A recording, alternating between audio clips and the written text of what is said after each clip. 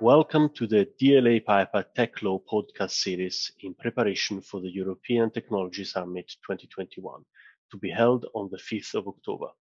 My name is Luca Gori. I'm a London-based partner and corporate M&A lawyer at global business law firm DLA Piper. Today we have Sunita Grote with us. Sunita leads the ventures team within UNICEF's Office of Innovation and co-founded its venture fund. Welcome, Sunita. Would you like to introduce yourself to our audience, please?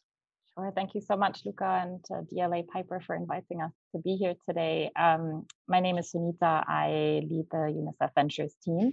Have the real privilege of, working together with a very eclectic mix of people who together explore how emerging frontier technology can support the work that UNICEF does. Very specifically, how we can accelerate our results that we're looking to achieve across 190 countries in really close collaboration with our colleagues who work on the ground. The first question I'd like to ask you, Sunita, is UNICEF Ventures funds a variety of investments and startups across the world where it operates. Which emerging technologies and trends are coming increasingly into focus for you, Sunita? Yeah, so our team really focuses specifically on digital solutions and even more specifically on what we call frontier technology solutions. And how we generally define that are technology sectors that have about $100 billion market cap and that we see as holding the potential to significantly impact the lives of children and young people and, of course, the communities around them in the coming years. So some of the key areas that we've been exploring over the last couple of years include things like AI and data science, blockchain, drones, and XR. And we've learned quite a few things about how these technologies can or cannot actually have a positive impact and help us solve some of the big problems we're trying to tackle as UNICEF. So some of the successes we've seen and some of the places where we've seen these technology areas really help us work more efficiently and more effectively to reach children more quickly include, for instance, Project Connect, which is a map that provides real-time data on school locations and their connectivity status.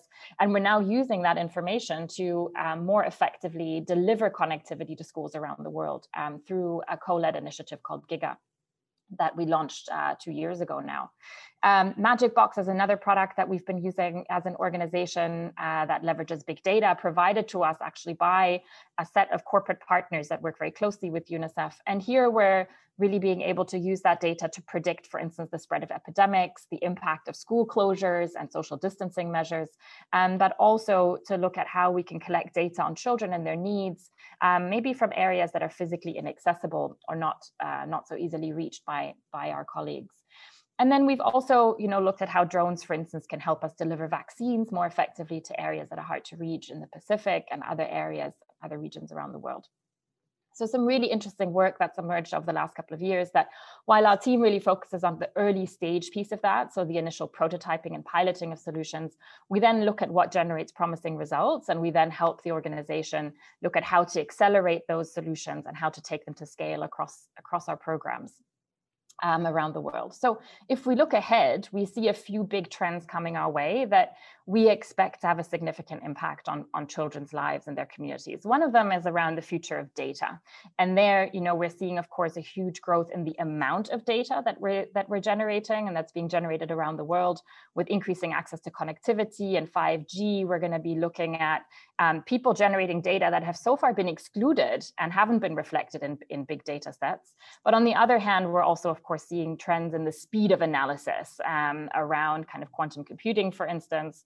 And so those are trends around data and not just amount, but also analysis that are going to open opportunities, but that also bring challenges for us as an organization that we want to watch. So we need to really keep an eye on to what extent data sets are representative, to what extent they may lead to greater biases in the kinds of solutions and platforms that are built on top of those data sets, and to what extent we're actually closing the digital divide for those that have been and may continue to be excluded from then the benefits that digital solutions could bring to them. Another trend we're seeing is sort of around the future of trust and privacy and security, obviously linked to blockchain and a lot of the trends we're seeing there. in terms of decentralizing a lot of decision making, but also the rise in computing power and kind of what implications that might have for the security of data, specifically the security of data, of course, about children, which, as you can imagine, brings with it a whole different set of complexity in terms of how we want to present their or preserve their privacy, but still be able to leverage some of the benefits that and some of the insights that data can give us as an organization that really aims to serve every child. Also, the future of finance, really linked to that idea of decentralization and that trend of decentralization. And of course, finally, we're seeing increasing automation of everything. We're seeing what's really interesting for us. On one hand, it brings huge potential, is of course also automation of services in the healthcare setting and in education and learning, which has brought opportunities as children have been at home and as schools have closed, but also bring with it challenges to ensure that children are actually learning what they need to learn for the future, and that they're actually seeing the outcomes that they want to gather from learning and having opportunities for the future. So ultimately, one of the really big trends that we feel we need to address that underpins all of this is the persisting inequality that we see in access to digital connectivity on one hand, but also then inequality in terms of who controls data and in who generates and can capture the value that digital solutions can generate. So we still really see that a lot of those benefits sit largely in the hand of a few and in certain markets. And that on top of identifying promising solutions, we're really looking to change that kind of power dynamic and making those more universally accessible. Thank you, Sunita. And with all the subjects that you mentioned, we could fill probably another 10 podcasts. I think our audience would be very interested in knowing a bit of how UNICEF Venture works. So, for example, what are the sources of capital and how you collect it for then investing it, and perhaps some words on your investment criteria and how you identify the innovators or the portfolio companies you want to invest in. If you could please tell us a few words on that. Yeah, so that relates specifically to our venture fund, which is the fund that we host within UNICEF, and it's an opportunity for us to really not only pilot new solutions that we see potentially affecting the lives of children, but actually trying to also direct capital to places and to people that may otherwise not have access to traditional VC type funding flows. And so those are really the two key pieces that we saw and we looked at as we set up and designed the fund. Chris Fabian, who co-founded the Innovation Fund with me, and I at the time had looked at what some of the experiences had been of UNICEF in successfully piloting digital solutions. And we use the fund really as the main instrument that we have to leverage the ingenuity, the flexibility that sits within the startup ecosystem. Because, you may or may not know, UNICEF is a huge machinery. We have an annual budget of something like $7 billion. We are, just a massive machinery of resources and transactions, but also a fair bit of red tape. And so while we try to be innovative and while we're trying to encourage and work with our colleagues to create a culture of innovation, there are just certain things we can't do as well, and we can't do as quickly, and we can't do as efficiently as, for instance, startups can. And so we really see this as a collaboration with our portfolio companies. And so coming back to your questions around capital, we've been very fortunate to work with a number of partners across different sectors who really bought into this idea that an organization like UNICEF needs to be innovative, needs to be able to take certain kinds of risk, and needs to be able to try new things. And so we have partners both from private sector as well as from governments, private donors and foundations who have given capital into the fund and who are looking at results at a portfolio level. So very similar to what other funds would be doing for their LPs. We are able to provide them sort of value return that cuts across a number of different criteria. So for us, we define value in part by the open source intellectual property that our investments generate. So everything that we provide funding for has to be open source. And we work with the companies to ensure that while things are open source, they still have a solid business model in place, that they're able to generate revenue and become profitable.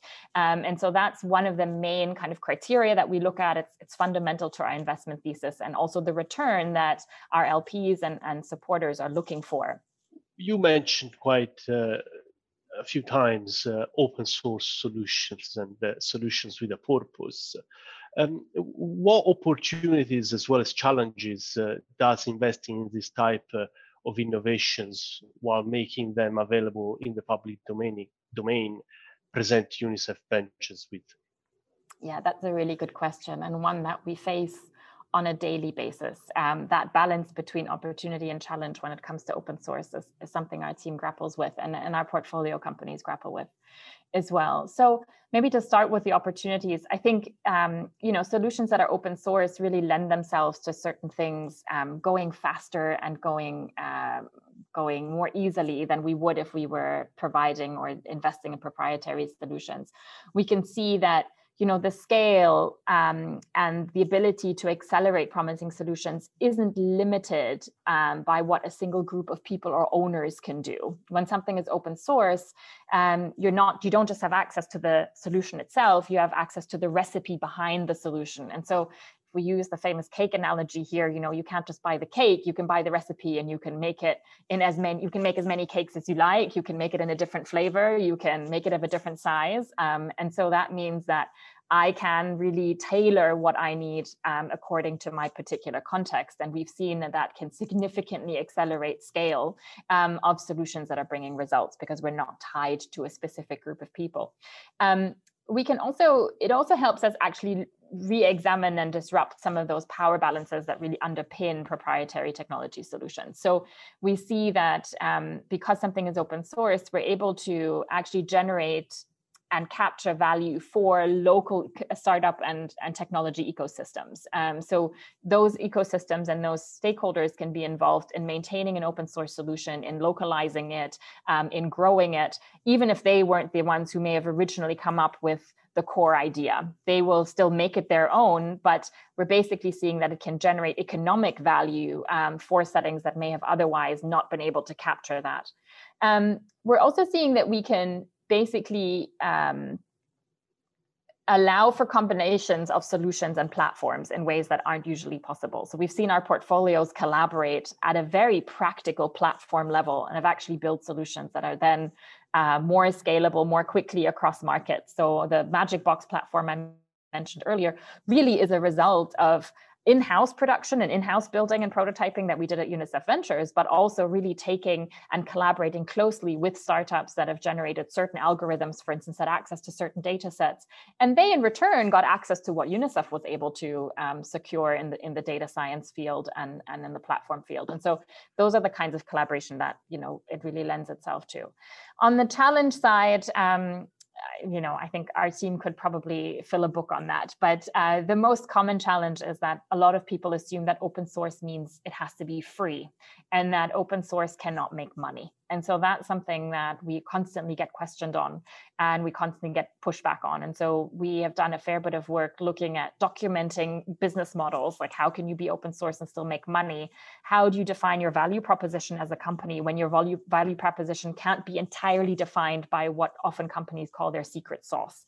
And actually, when you dissect that a little bit, you understand and you can see that IP can be copied really easily these days. So if your business depends entirely on your software idea, chances are that's maybe not going to be very sustainable over time. So what is the value that you create as a team around that actually makes you very unique, makes you a unique service provider, makes you unique in being able to, actually deploy that solution and scale it and tailor it according to the need? And so that's one of the challenges that we, as well as our portfolio, come across very frequently. The second piece I would say is that often open source solutions are not as easily discoverable and accessible.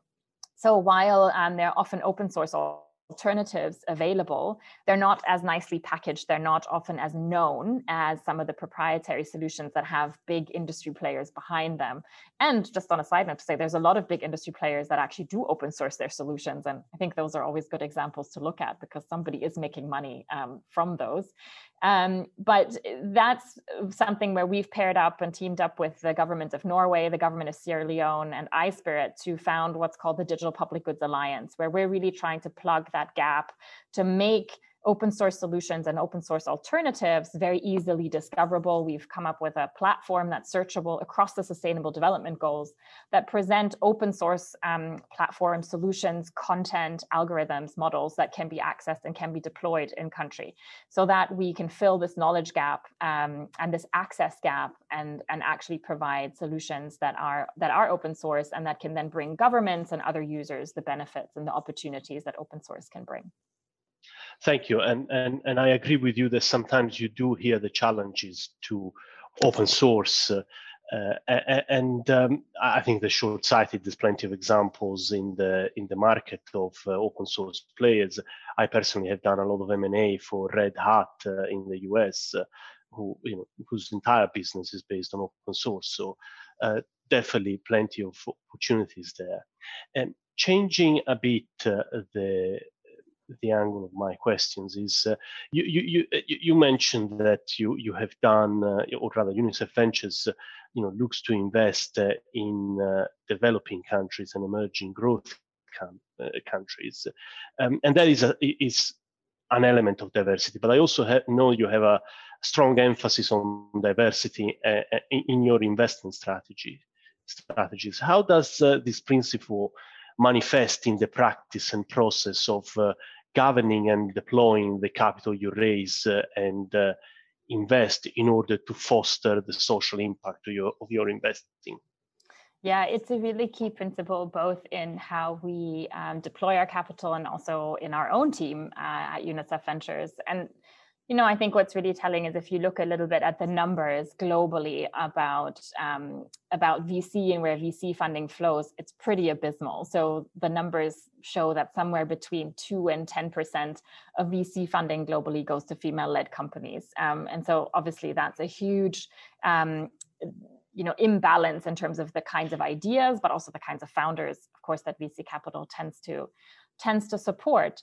But on the other hand, data has been telling us for quite some time now that supporting female-led companies isn't just a nice thing to have, it's actually better business. And it is smart investing. And so that's something that we looked at a couple of years ago. We familiarized ourselves with the data. And maybe just to say up front, we weren't doing too badly even before we embarked on this. We had a balance in our portfolio that was significantly above industry average, but we felt that we had to hold ourselves to the highest standard and set ourselves the aim of having a gender balanced portfolio in terms of the leadership, the founding and the leadership of the portfolio companies that we have. And so we launched what we called the Smart Investing Initiative a couple of years ago, and really aimed to be very transparent and open about our own shortcomings and kind of the own challenges that we were facing in creating a balanced portfolio, and tried to contribute to what we hope would be an open discussion around why there is such an imbalance in how VC funding is being allocated across different kinds of companies. And so, we looked at our own unconscious biases on the team and tried to understand whether we were bringing some of that bias to our own selection process. We looked at numbers and data across different stages of our process, wondering whether maybe those biases were contributing to female companies being excluded at a particular stage. How did we fare on sourcing? And so that led us to a far more, I think, conscious and proactive approach to make sure that both on the sourcing and the selection and then finally decision stage, we kept diversity front and center. I think one of the main lessons for me,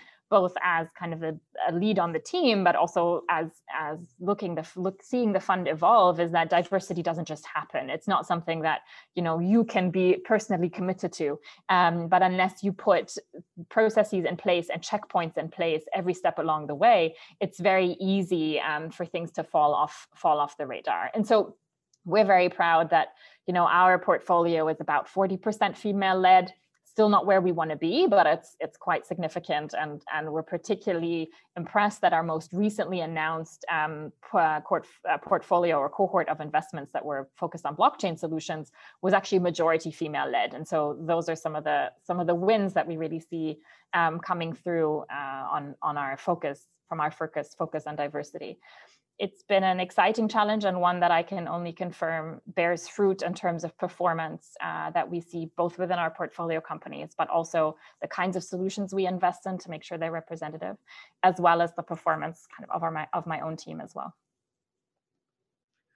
Thank you for that. And given all that you have said, I think it'll be important for our listeners to understand what the outcomes of your approach and processes are. So, may I ask you to share some examples of how UNICEF Ventures has recently and during the and post the pandemic been delivering tangible social impact for children in the areas you operate. So, I don't know, examples of how you have improved access to health or education or other services and the like.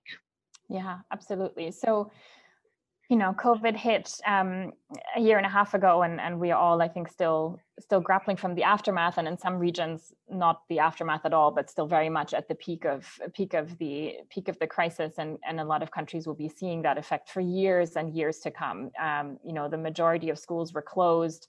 Children will face a learning gap, and it's really exacerbated that learning crisis that the world was already facing in a lot of settings around the world. So it's really been a challenge that UNICEF as a whole organization has had to grapple and reorient a lot of our programs and efforts towards to not only respond to the crisis now, but also look at how we can build back better once the crisis subsides, prepare ourselves for the next one that is no doubt going to come.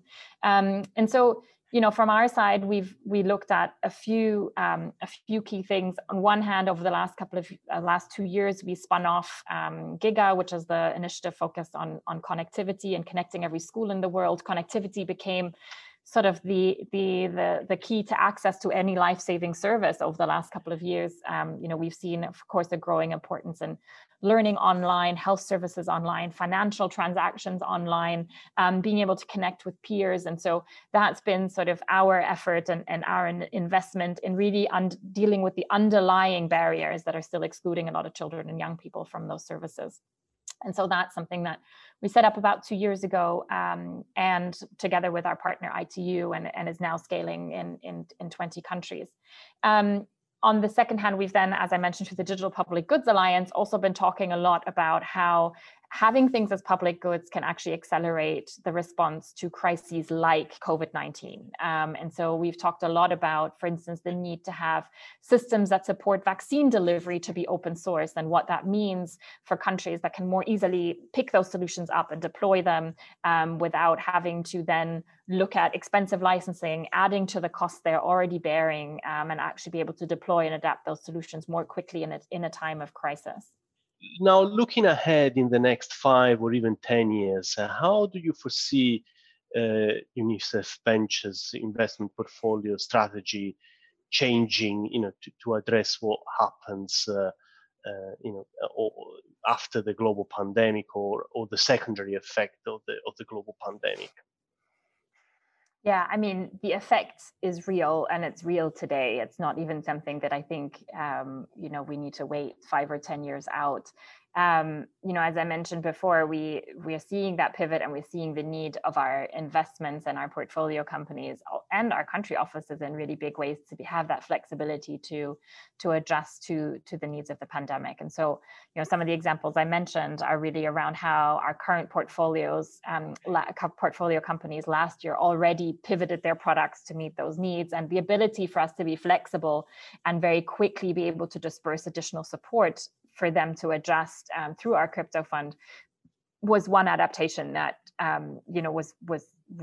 came in very handy, that we'd already had in place, and made us far more adjustable and responsive to the needs of those companies. And I think we've also already seen how the pandemic has affected the kinds of solutions that we're looking to invest in. So last year we launched a call looking for solutions that can help children stay safe online. As more children are going online and using online platforms for learning to connect with their peers at an increasing rate, we unfortunately also see that means more exploitation of children online. And so the next cohort we'll be launching will be companies that are looking at how to leverage AI and blockchain, among other technologies, to actually keep data safe and support children, identify harmful content online, etc., and keep them safe, as they will be increasingly using online platforms for learning and also other key aspects of their lives. And the other call and the other focus that we're seeing is really this growing remote service delivery. And that is that's obviously just exploded over the last 18 months. If we think about remote learning, again, being a very obvious example, but also telemedicine and the provision of health services in a remote way and a virtual way, we're seeing that we need platforms that can do that safely, but that can also provide for very tailored experiences for those that have particular needs and particular questions in those areas. And so we will be launching shortly a call for applications that looks at companies or is looking to support companies that are developing these kinds of tailored, customized solutions that can be deployed and support core service delivery in ways that is more effective and more efficient and actually can be adapted very much to local context and local need. But I think if we maybe take a step back from those very specific ideas or very specific solutions, one of the things that we're really hoping is that the pandemic drew attention to the fact that in these crises affect us all, and that it's really in all of our interests that communities around the world have access to solutions that can save their lives. You know, we're talking about really concrete things like vaccines and the systems that can help deliver those vaccines, but also that can spread information instantly, that can keep children learning, and that can help us understand in real time what is happening in all parts around the world. And unless those solutions are accessible and are available to everyone who needs them, that's actually has a knock-on effect and holds all of us back in being able to deal with these crises as they appear, and they will at an increasing rate. So, you know, we are as a team looking to sort of build a future and an internet that is good. And what that means, you'll have to watch that space for the next couple of months. But we're basically trying to imagine and build a place where we can safely engage online, where we are in control of our data, where we can share and share value online, maybe with those that have not otherwise had access, and where we can build solutions in an open way that can generate value for everybody and that doesn't kind of keep it in the hands of the few. So we'll be building that out and launching that over the next couple of months. So watch this space. I'll be excited to share the news with you. And we really are looking forward to having more and more partners of any kind join us to build and kind of grow that kind of digital world. Thank you, Sunita, for your insight in the UNICEF venture fund. Really appreciated it, and thank you for taking the time to join us for this podcast. To our listeners, thank you for joining us for this installment of the Tech Law podcast series in preparation for the DLA Piper European Technology Summit 2021 to be held on 5th of October. Thank you all for listening.